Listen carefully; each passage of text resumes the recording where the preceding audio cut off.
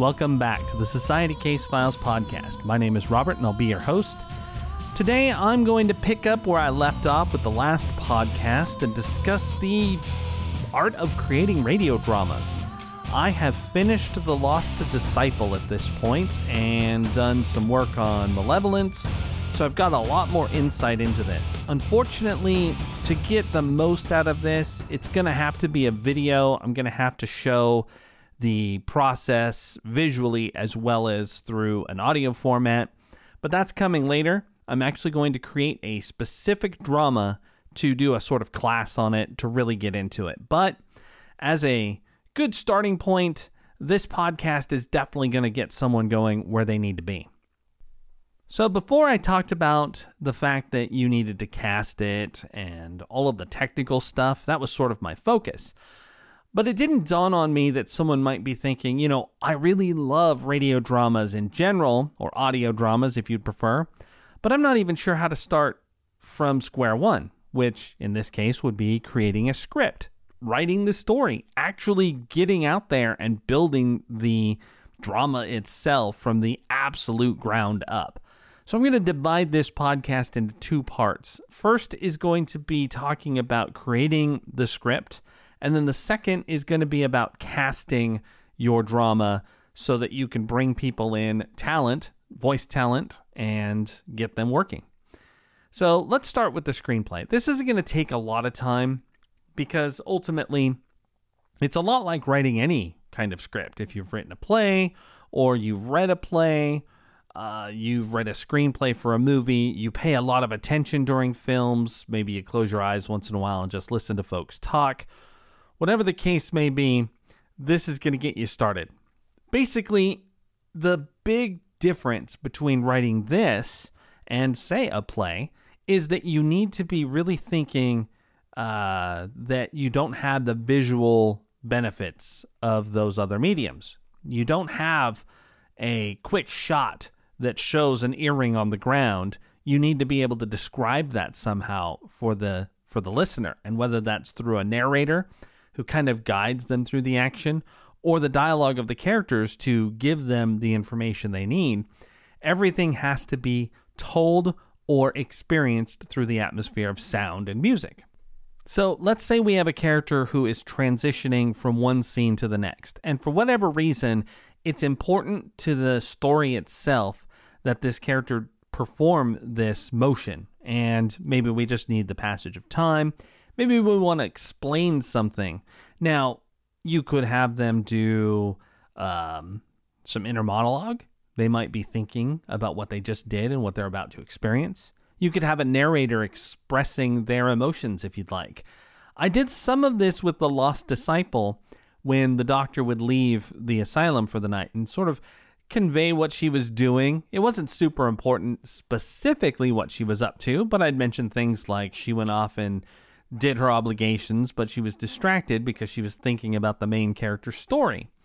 And then when he is welcoming her back into his room, it sort of just transitions right back into the story, but we've had a sense that there has been a day or a night or several hours or whatever the case may be, just so that it doesn't feel like it's taking place in like an hour or whatever. However long your story is, it just gives it some sense of length and motion of time, and that's important.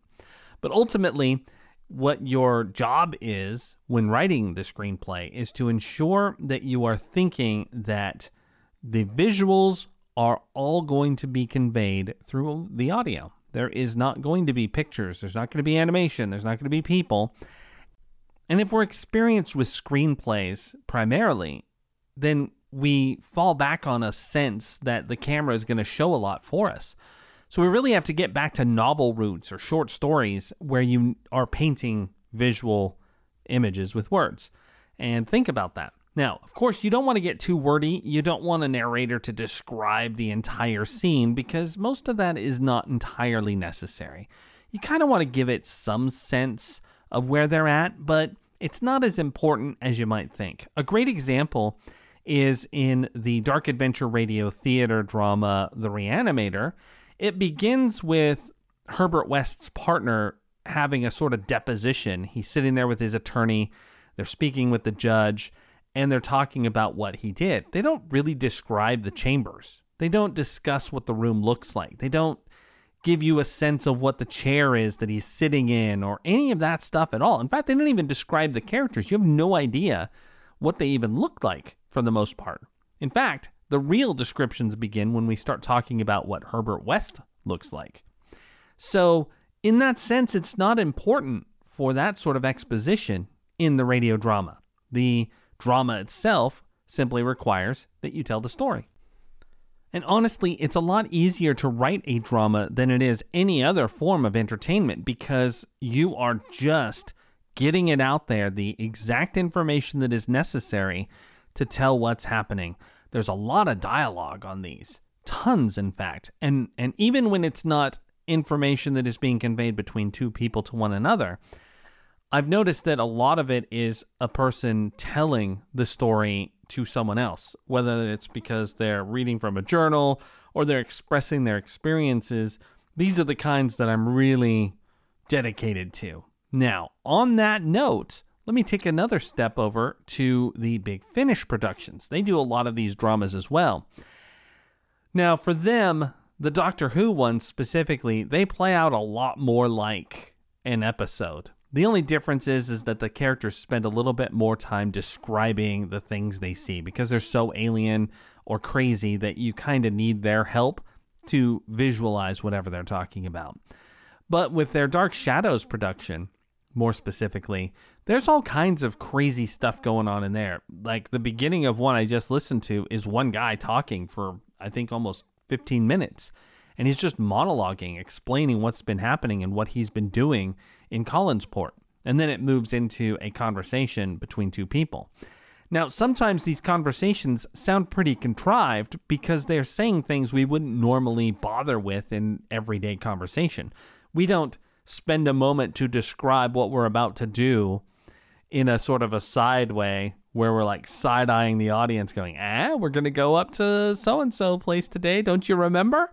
Because obviously we remember, everyone's got the bags packed, we're ready to go. But they use that conversation to describe what's going to happen and where they're going and what the places look like. So you've got all that kind of thing.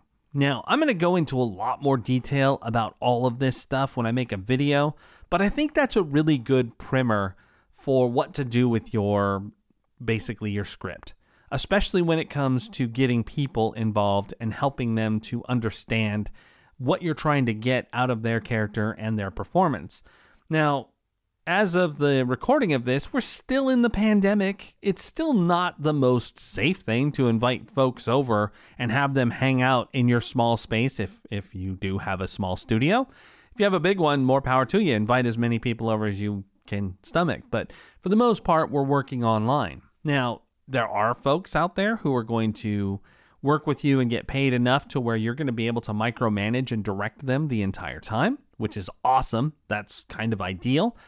But in the cases where you cannot do that, then you need to provide them as much direction as you can before they begin and make sure that you both understand what's going on. So let's segue from the script into casting and how to work with that cast once you have them. When I just worked on the Lost Disciple and the Malevolence radio drama series, I turned to the online community to get actors to perform these parts. In the past, I've worked with friends or people in town, and they came over and used all of our gear, and I just knew exactly what I was going to get out of those situations. Doing it solely online or even through a broker like Upworks or Fiverr or whatever else, you are running a little bit of a risk because you don't know what kind of equipment they have. You don't know the environment they're going to be working out of. There's just a lot of unknown elements in those cases. But you can tell for the most part, they've got samples. Some of them are willing to send you samples, and you can communicate with them as much as you want. Now, that said, you may want to temper yourself a little bit, because if you push too hard or you're just too much of a micromanager, it may not be worth it to them to continue the relationship. So you really need to understand where you're coming from before you even get there. And what I mean by that is you need to understand your characters and how they're going to sound. You need to practice this entire production by yourself or with a friend or your spouse or whoever. You need to at least read through it a few times so you understand the script. Now, while it is your story, that doesn't necessarily mean you fully grasp everyone right out of the gate. With The Lost Disciple, my wife and I read through the script, I'd say 6 or 7 times before I felt comfortable casting it and bringing other people in. And then at that point, I sort of knew what I wanted the characters to sound like, but I was also open to interpretation. And the reason for that is that sometimes you'll find someone that sounds really incredible and they may not have been exactly what you were thinking, but their interpretation may end up being cooler or even better than anything you were thinking about. So let's step back. Casting. You head out there and you start listening to samples. Well, what are you listening for? What specific flags should you be paying attention to, red or otherwise? What's good? What's bad? Well, in the case of quality, that really comes down to what you can tolerate. In some cases, you're going to hear some samples where you're like, wow, what are they recording that on? Is that their phone? Are they using a really cheap microphone? Do they've got a bad environment with lots of reverb or echo going on? Are they doing it in their bathroom? It's hard to tell, but you just know it's not the highest of quality. They didn't maybe buy the best microphone or even a middling microphone. You know, they don't even have a Blue Yeti, and yet here they are selling their services. You might tolerate some quality issues if the performances are amazing. Something that I find is frustrating is that I've encountered some folks that have quality issues, but their passion for the projects is so intense that it's kind of worth it to just work around that.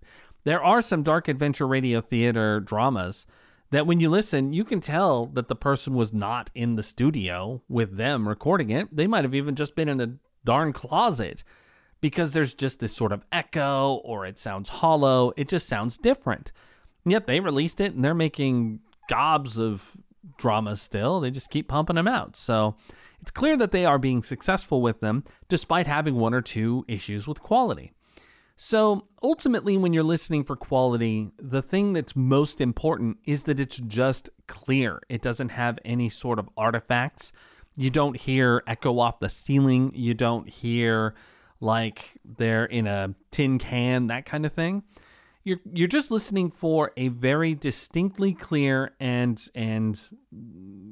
color-free voice. It's just them, no distortion, any of that stuff. Now, you'll probably get that with their samples because they've done all kinds of stuff to them, whether it's produced them or maybe they've gone ahead and done a bunch of effects on them to remove things like their breathing, or they've normalized it, whatever the case may be. Usually they're putting their best foot forward, and that's just going to be obvious. Of course, if you hop onto someone's site and you find that the quality is absolutely terrible, even in their samples, you probably just want to move on. The nice thing about casting is that there are hundreds of people available. You're going to find the person you want. I personally was trying to sort of weed through the hundreds of people, but I ultimately had to place an ad on Fiverr to get the people I wanted and have them apply to me. And that way I could control several aspects of the casting process. First off, I could specifically state who I was looking for. I'm looking for a woman capable of a British accent. I'm looking for a guy who sounds like he's from the southern part of the United States. Whatever the case may be.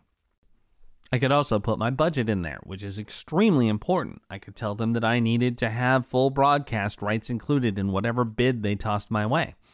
Let's talk about those brokers for a minute. Fiverr and Upworks, that sort of thing.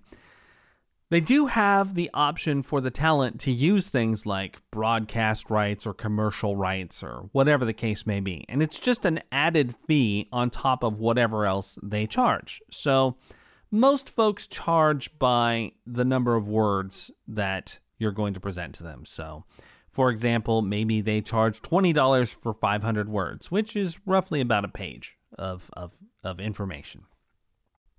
Then, if you want to add broadcast rights, which is the ability to place it on the internet or put it on YouTube or whatever, then they could charge another $20 on top of that. So you have to be mindful because this can get very expensive very quickly.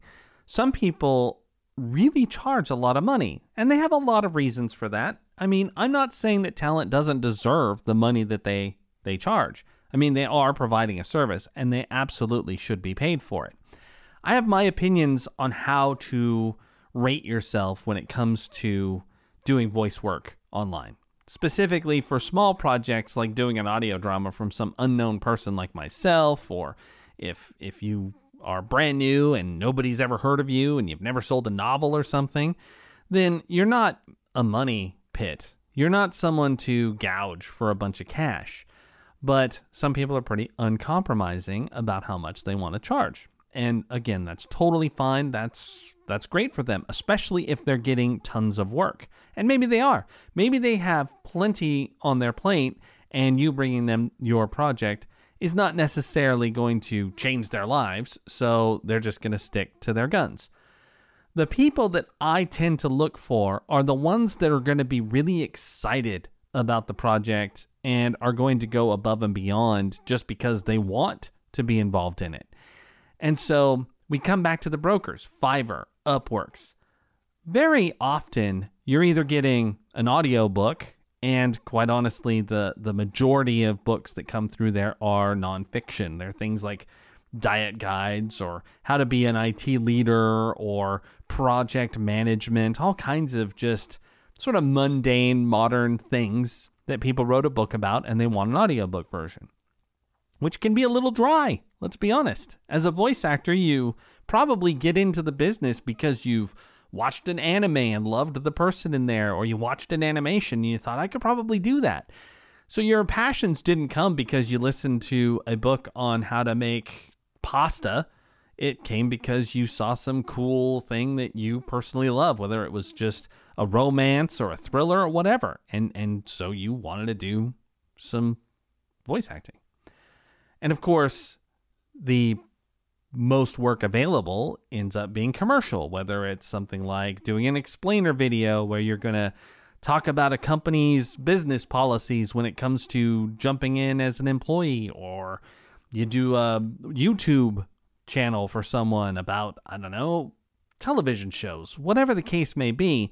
The vast majority of your work is going to be this sort of commercial, not necessarily the most exciting type of work. It's almost just like keep the lights on stuff. So when a creative project comes along, whether it be a fiction novel that's really cool, maybe a video game, or in this case, an audio drama, it might be something that really appeals to some voice actors. In other words, they might get really excited about the prospect that they're going to get to interpret and learn a character and play that character out in a format that is way different than the commercial stuff that they primarily do. Those are the people that I am interested in working with. And it's not because I want to get a bunch of free work from them. It's because when they do it, I want them to be having fun. Because I'm going to tell you right now, when it comes to doing creative projects, if someone isn't having fun, it's super obvious, super fast. You listen to their work and you're like, whoa, the guy is just done. Like, this is just his day job and he wants to move on. He's got other things on his mind. You want the person to invest themselves in it a little bit, which is how I direct them. We'll talk about that in a second. So when you're listening to these samples, and maybe you'll find someone who sounds like they would be perfect, but then you look at their rates and you're like, whoa, that's insane. I can't spend $700 for like 2,000 words. That's like 5 pages of information, and it's just too much money. You're not hiring Steve Bloom to do it. I'm sure he's a lot more expensive. But I mean, once we start talking about hundreds of dollars, we need to be very sure of several things. So first off, the reason that I want someone invested is because I don't want it to be one-off. They deliver the project, I accept it, and we walk away. if something needs to change or needs to be fixed, then it's really nice to have a relationship with that person so that if you missed something when you did your initial check of their work, that you can go back to them and they might still help you out. So that's very important, is finding someone who really enjoyed it so that when you do need a little help, they're still going to be there for you. Another thing is let's say you're doing a long-running series, okay? And you want someone to play a character who's going to be in multiple seasons of your work. And you ain't going to pull this off in 2 months. You're going to be doing this for a year, maybe 2, maybe 5. Maybe you've really got it planned out. You want to make sure that you get someone that you can work with throughout that time. They're not someone who's just like, I'm just doing this voice acting thing for a little while before I go off and become an astronaut. So, I might not be available in 6 months. And it's not like you can ask someone, well, are you for sure going to be available for the next 10 years of your life so that you can do this character? That's not really what I'm talking about. You just want to get the sense that this is something they enjoy doing and that they're going to continue to do voice acting for at least the foreseeable future. As long as nothing happens, they're having a great time and they're going to be available for you. Then we'll talk about the bid, okay? Let's say you find someone and you think they sound fantastic and their prices, at least from their site and the information you have, they seem reasonable. So you're going to go ahead and reach out and see what you can do. There's some really important things that you need to make sure you're doing when you make this contact. First off, you're selling your project to them. You're trying to convince them to do it. And yes, you're going to be paying them, so that should seem simple enough. But you don't want to just buy their job through the broker and then just throw them the stuff and call it a day. That's just all kinds of bad. And it's worse for you because they'll probably do it. In fact, on some of these broker sites, it's a penalty to them if they just cancel. So you need to make sure that you reach out and have a conversation. There's a whole lot of stuff that needs to happen before you give them the script and tell them go. You need to talk through a whole bunch of stuff. There's all kinds of things that are an issue here. So first off, let's talk about just the price in general. If you reach out to them, you're going to be beholden to whatever they charge. You might be able to negotiate, but for the most part, it's kind of in bad taste because they did put those prices up for a reason. And unless they say specifically, hey, I'm willing to negotiate, you coming in and trying to lowball their prices, it's just kind of crap. If you really want your own price, you need to post the job yourself in whatever forum or format you want to use. And we'll talk about that in a second because that's my preferred method. So when you get them on the hook, you need to see, is this something that they want to do? I've had a couple of people who are like, nah, I prefer my commercial gigs. I'm just doing this for the money. It's better than working outside of the home, and I do a good enough job, and, this isn't really for me, so I don't want to try and figure it out. And hey, that's cool too. Those are the folks that I don't want to work with, even if they were like, well, yeah, I'd do it. I prefer them to be honest and say, that's not really why I got into this. I'm not in this to be a character actor. I don't want to play characters like that. I just want to read people's copy and make it exciting and sell stuff for them. Cool. Right on. Let's move on. So since the next part of the bid also takes a big chunk out of what I need to talk about when you're placing your own ad, I'm just going to do that, and then you can apply that to what you need to do when you talk to them. So when I place an ad for a voice actor, I'm going to give as much information as I can without it being overwhelming. So for example, with Malevolence, there is profanity and there is some sexual content in the story. And so I want to make that clear to whoever wants to bid that this is something that is going to come up. And if you have a problem using profanity or you don't want to talk about sexual stuff, regardless of the range from, the softcore stuff you see on Cinemax back in 1987, all the way up to full-on erotica, you need to make it clear, where does your project lie? If you just wrote an erotic audio drama, you don't want someone to come into it with all this enthusiasm only to find out that it's stuff they won't do. I mean, I've read a lot of folks who are not interested in doing anything with profanity or sexual content. So you really need to be very upfront with that sort of thing. I did make this mistake. So this is the voice of experience where I didn't put in the profanity thing. I wasted someone's time going all through the basic parts that I needed them to do. And I said, hey, by the way, I totally forgot, but there's some profanity. Is that going to be a problem? And they said, yeah, I'm afraid that is. And so we basically wasted a good 3 or 4 hours of going back and forth, having a great conversation, only to find out that they weren't going to be able to do what I needed them to do because I wasn't upfront with something that in my mind wasn't a big deal. So you got to be mindful. Just because you don't care about profanity and you sound like a pirate at home doesn't mean someone that you contact is going to be just as liberal about language. So, very important aspect. So, when I cast my pieces, I basically start by saying, I am casting a character who will be in this drama. So, here is just an example. I'm casting a character for a vampire audio drama that has profanity and some sexual content. The character you will be playing is a woman who needs to have an Austrian accent or at least a vague Hollywood European accent. You'll be doing 8,000 words. I need your bid to include broadcast and commercial rights, and my budget is $400. So that's how I present it. And then that way, people who are looking for work will look at my ad and go, I could probably do that for that budget. And I don't care about those conventions of the erotic stuff or whatever. And then they can reach out to me and say, hey, this is what I have to offer. And in some cases, they say, I can't do it for as low as you want. It would actually cost an extra $50. Or I, can do it for less even. I've actually had people come to me and lowball, which I always thought was kind of strange. There may be a few other things you want to include in your ad as well, such as the quality of the file. Maybe you want a WAV file at a specific bit rate or whatever. All of that information could be included in your initial request because maybe someone can't provide that for whatever reason. I mean, they should be able to. If they're a professional voice actor using any tool out there, they can probably provide you with the information you need, but whatever. Whatever case, if you feel like it's something that might disqualify someone, that they might read it and go, oh, that's not for me, you might include it. Now, let's say somebody finally does hop on your job and they want to do it.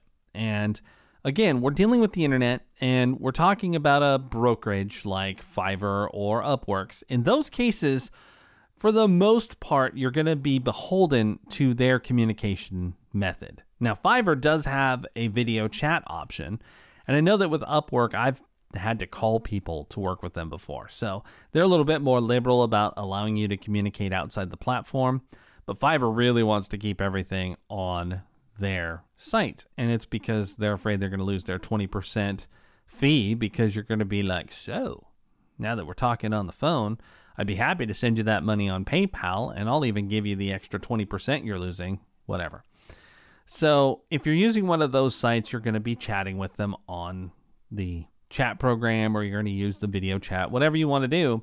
But you're going to have to convey the story in more detail now. Again, you don't want to give too much during the process of your ad because you're just going to be wasting a lot of time. I mean, that's just too much information. You want it to be quick copy. It's an elevator pitch at that point. So now that you've got them on the hook and you're going to work together, or potentially, you can tell them more about the story. Hey, this is my story, Malevolence. It's about a really, really old vampire who meets a younger woman who thinks that she might be the reincarnated of a former lover. And they're going to go on this crazy adventure of trying to figure it out. And there's a whole bunch of roadblocks along the way, and there's a ton of other characters. But I'm really looking to have you play the lead character, and here's what she's like. And then you allow them to go, yep, that sounds great. I'm really excited. That sounds super fun. Then you say, okay, well, here, what I really need from you is could you please provide me with a sample of these 3 paragraphs? And here's how I'd like to direct it. And then you offer them some direction. At this point in the process, I generally ask them, what is the best way for you to receive direction? Do you prefer me to maybe record my direction? I can speak it into a microphone and provide it to you as a WAV file so that you can hear what I have to say. Would you rather me give you a document that details out emotions and gives you a background of the character and that sort of thing? Or do you need to do a video chat where we go through it and back and forth a little bit until we are on the same page for the character? You got to be willing to work with them however they work. Now, in some cases, you might get a sample back and find that the communication method that they have suggested is not going to work. Maybe you can't get out of them what you need. And at this point, you are a director and you are trying to work to bring a project to life. So you need to be discerning and you need to ensure that you are going to walk away with a product that you are willing to pay for. You don't want them to waste their time recording this huge project or even a small one, and then you find out that, number one, you just wasted their time if you try to do something like cancel the order, or number two, you end up paying them anyway because it's probably the right thing to do, but you can't use the work. So it's important to get all of that out up front. So if you're working with the brokerages, then you really need to just do as much top work as you can before you start the project with that person. Whether that is really ensuring that they understand the character through whatever means necessary, or if you want to basically micromanage it, and you better make sure they're okay with that, because if they're not, you're wasting your time again. Then you can do that too. In the case of Malevolence, I worked with so many different actors, I really did get an opportunity to see a full spread of how people work. So one person really loved the idea of having a full background for the character. I wrote up a whole bunch of information that just basically defined what they were all about and where they came from and who they were and their relationship with their parents and basically how they made friends. And then I gave them direction for every scene. I said, during this scene, the character is feeling X, Y, and Z. They are communicating with someone they haven't talked to in a long time. And I really went into detail for them so that they really understood the mindset of the character. So they could read that information and approach the character from that place. Then I had somebody who couldn't get it. They just didn't understand with my write-up. And that was totally fine. We ended up having to have a phone call. We had a phone conversation, lasted about 15 minutes. And by the end, I got exactly what I wanted. I had another person who just couldn't understand that I didn't want their commercial voice, that I just wanted them to play the character. And once that was worked out, they sounded great too. So there's a whole lot of things that go into this process. Everybody is different, just like you got visual learners and audible learners and all that kind of stuff. The actors are the same way. And once you figure it out, it's usually pretty easy to work together and get them what they need and get what you want out of the performance. It's just a matter of really making sure that you understand that. Now, when you're working on these broker sites, you are beholden to some of their rules, and in some cases, it's not the most conducive way to get a voice actor to work with you very well. I mean, first off, I had 13 episodes of Malevolence, and in some cases, the actors were performing in multiple episodes.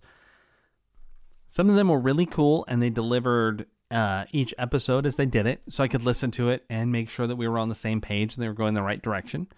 And others, despite the fact that they seemed really impassioned by the project and excited to be doing it, just waited till the last day that it was due and then delivered everything at once. Now, that's not to say they weren't all amazing. They were all really cool people. I really did vet them all and work closely with them prior to starting a job. So I trusted them for the most part, and all of them have been amazing in the fact that they have allowed me to come back and say, hey, I did find a small mistake here. Would you mind fixing it? And they've been really, really cool about that. So for the most part, I'd say I had great luck this time around. I'm not entirely sure I would continue to use the brokers to do audio dramas in the future for a whole lot of reasons. I kind of want to have more control over how the actor performs their work. And I'm not to say that I want to be a micromanaging jerk. I just want to kind of be there, at least virtually, to work through some of the character parts and make sure that we're getting the inflection right, that the character is actually speaking to someone else, that they feel like there's a dialogue going on. Because that's another thing. Some of them were like, I need the whole script so that I can actually see what I'm responding to. And some people like, just send me my part. If someone says, just send me my part, then they're not going to be doing a very good job on presenting you the dialogue because they have no idea what they're responding to. And anyone like that is literally treating it like a commercial. So you need someone who's at least interested enough to read the other person's stuff as they go through. So they read, whatever came before, and then they respond to that, and they can be thinking, well, someone else said that. It would be really nice to work with someone that I could actually say, here's what the other guy sounds like. This is him doing his part. Maybe I worked with that person first, and I played the character that my new actor is going to play. And so I was able to help them sort of bounce it and make sure that it sounded natural. And then I can use their recording for the next person and so on. It would be really cool to do it that way. That's how I've done it in the past when I've had people here in the studio. I can rehearse it with them, for example. And when you use Fiverr, you ain't rehearsing with people. I mean, yes, it's possible. It is absolutely possible, but I suspect it would cost more money, and that's not really what they're for.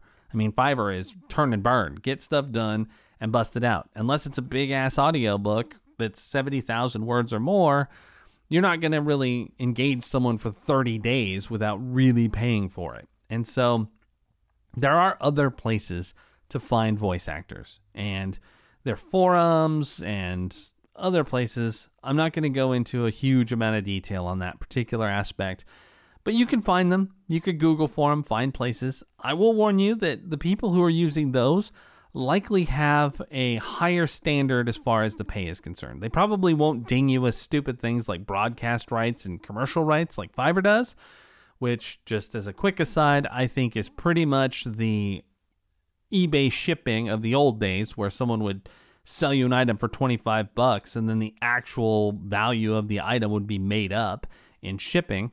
And I kind of feel that's the way that broadcast and commercial rights are too. I mean, why are you paying them to put their voice down for you if you don't want to use it for one of those things? Now, granted, I guess it's nice to have a discount for someone who's using it for like explainer video that's only going to be in their company, but I mean, I think the vast majority of people going there are going to need those two things, commercial or broadcast rights.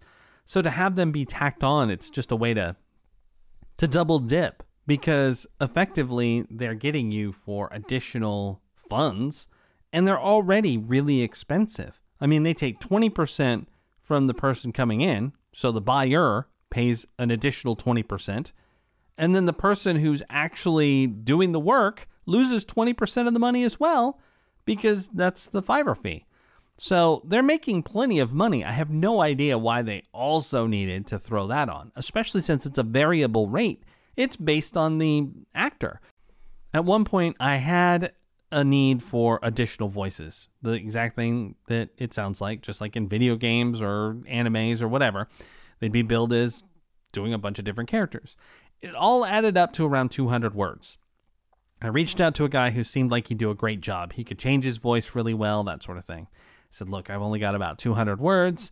How much would that cost? And he's like, it'd cost about $20. Okay. What about with the commercial and broadcast rights? He's like, that would be $50. I'm like, are you kidding? I mean, this just turned into about a minute and a half worth of recorded time is going to cost me a considerable amount of money for what it is. And even if he was terrible, it wouldn't have taken him more than 15 minutes to record everything I asked for. And I know this for a fact because ultimately I just did it myself, which is what we're going to segue into in a moment here. Ultimately, you have to think about the budget. I mean, is it worth it to you to have somebody else step in and do something like that for $70 or more? I've seen a lot of people who charge $5 for 500 words because that's just quick and easy work because they're very experienced and they can turn it out really fast. But a lot of these folks on Fiverr who you're going to encounter or on the broker sites are going to charge a heck of a lot more than that. They're going to want $30, $40, $60 for this kind of thing. And whether it's of value or not, that's not really up for debate. They choose the price, that's the value they place on it. My personal opinion is that I look to make roughly $40 an hour with my freelance time. I know that when you're thinking about taxes and everything else, maybe that's not much.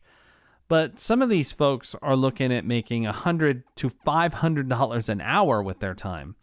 And while maybe they're getting that, it's not necessary to do something that you love and still make a living. I mean, some people are in foreign countries where they'd be making an absolute killing on that kind of salary. So it's ultimately up to you how much you're willing to pay and what the value is. And it's very important not to be like attacking them over their rates. So if somebody presents you go to them and say, hey, got a character, he's about 700 words and I need you to do him. And they say it's going to cost $1,000. And if that's outrageous to you, then it's really important to just walk away and say, hey, thank you for your time. That's more than my budget can handle, and walk away. Or maybe you don't even say that, because obviously they're not going to come down far enough to meet what your expectations are. But it's really important not to say, are you kidding me? That's insane. Why do you need $1,000 for such a short project? That's crazy. No, just don't do that. That's completely pointless. You know, maybe they don't want to do the work and this is their way to get out of it. There's so many reasons they might do it. I'm not even going to list any more than that. But I've used super high bids to get out of doing things I really didn't want to do, because if someone was strangely willing to pay that, I guess I would break my rule. For example, I won't write nonfiction books. But if someone paid 10 times my rate, I might consider it.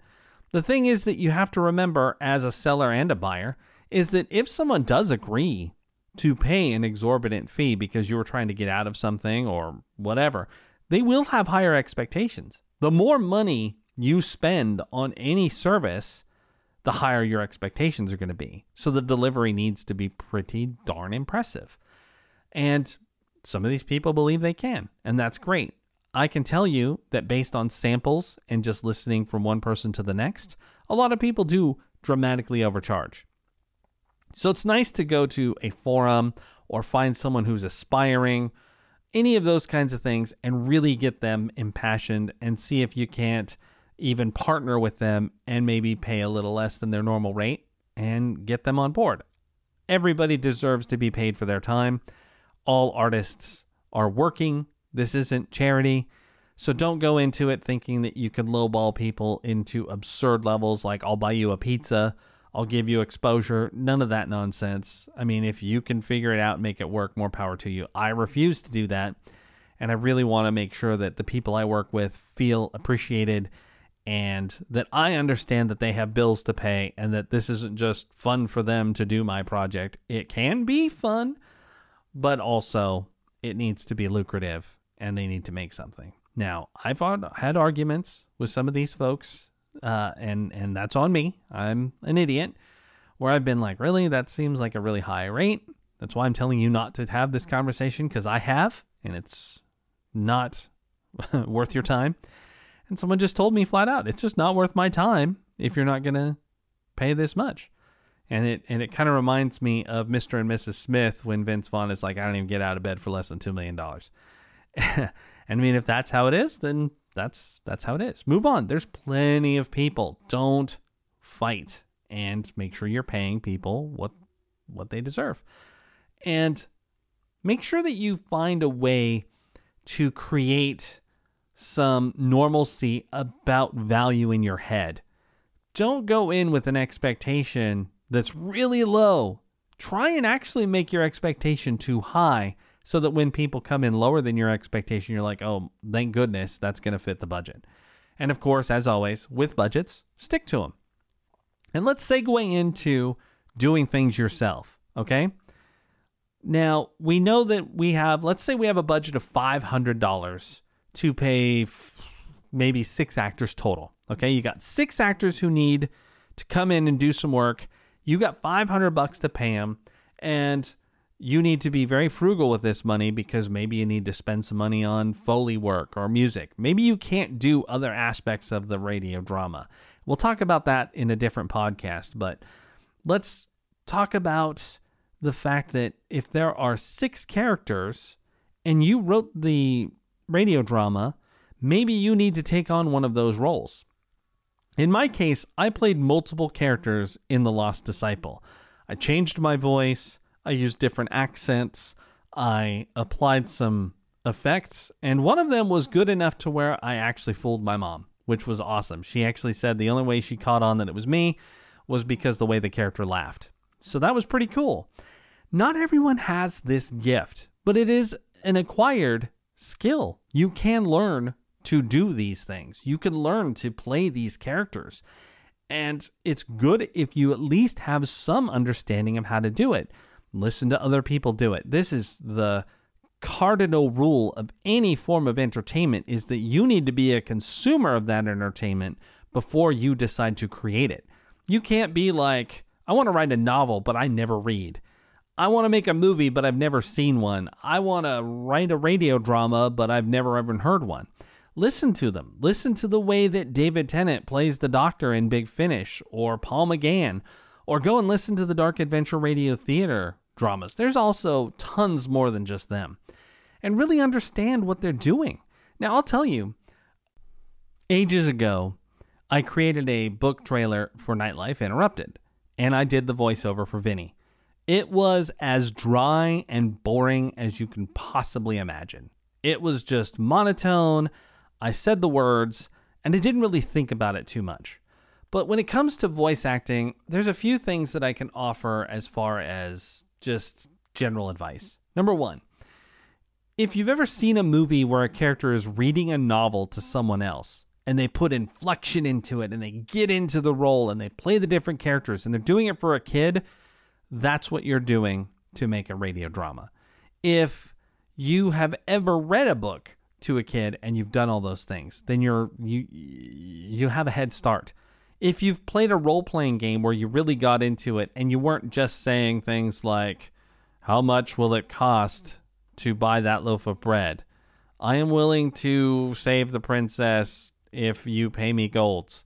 Whatever the case may be, if you've done a little more than that, if you've got into character, you tried to do an accent, even if you did it badly, and it doesn't matter. You've done some acting, done voice acting. It's a heck of a lot easier than doing it with your whole body. That's for sure. You have to ham it up. You don't care about how silly it is. And maybe once you're done and you listen back, you're like, whoa, I could probably do a better job of that.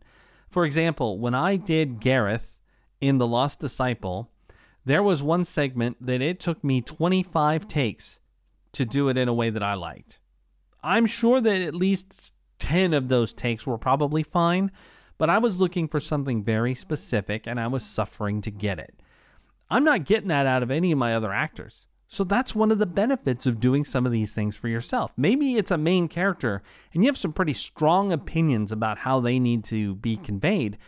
It might be a good idea for you to try and take that character on and really practice. Just listen to other people. Watch Robin Williams and learn how to be crazy and do stuff that maybe is outside your comfort zone.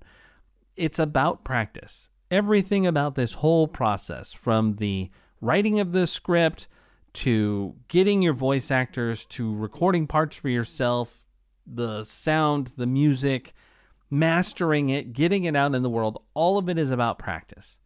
And it's an art form. And like any art form out there, you need to put forth some of yourself. You can't be reserved. You can't sit back and be a complete introvert in this regard. The best part about doing these dramas and writing it and recording your parts is that you're likely doing it alone. You can be as wild as you want when you're alone. You can do the worst accent you've ever heard and listen back and go, wow, I sound like a maniac, or wow, actually that's way better than I anticipated. These are the things that you want to walk away from and really push the boundaries of. And honestly, the more of them you do yourself, the more characters you play yourself, the easier it's going to be for you to convey to an actor what they need. And you're going to understand their challenges better. So ultimately, when they come at you with $50 for 8 minutes of work or whatever, you're going to be like, yeah, that makes sense. That's about how much I would want to charge for that because of how much work it was for me. Or you're going to be like, that seems like a really high price for something that I've been able to do, however. So I guess I'm going to pass on that person and move on to someone who's going to come more in line with what it takes for me. Anyway, that is the primer for writing the script, working with actors, getting them on board, doing things yourself, figuring it all out. The next time we do the podcast, I'm going to dive into equipment and software and that sort of thing, the semantics of actually building it, which will help a lot with your casting, honestly, because then you can ask intelligent questions about what they're using. Some actors like to mention their gear in their profiles wherever they happen to be advertising their services. It'd be good to understand what all that stuff means. Unfortunately, there are millions of microphones and dozens of audio interfaces and plenty of software out there to use. I'm going to really cover the more popular varieties and a couple of the fringe ones. I don't want to go into too much detail with that because there are plenty of awesome Google searches that will teach you all about that stuff. But in some cases, it's hard to even know where to start. You're like, which microphone do I buy? And of course, there are those out there who say the one that you can afford, blah, blah, blah. That's nonsense. I'm going to give you some more specific details than that and give you some links on what to look for. So that's the next podcast. So today, I want to thank you very much for listening. Look forward to seeing you next time. If you liked what you heard and you want to hear more, visit our website at www.societycasefiles.com. If you want to support the project, go to www.ko-fi.com/societycasefiles. And if you'd like to listen to The Lost Disciple, visit either of those two sites and you will have access and check them out. Thanks again. Have a great day.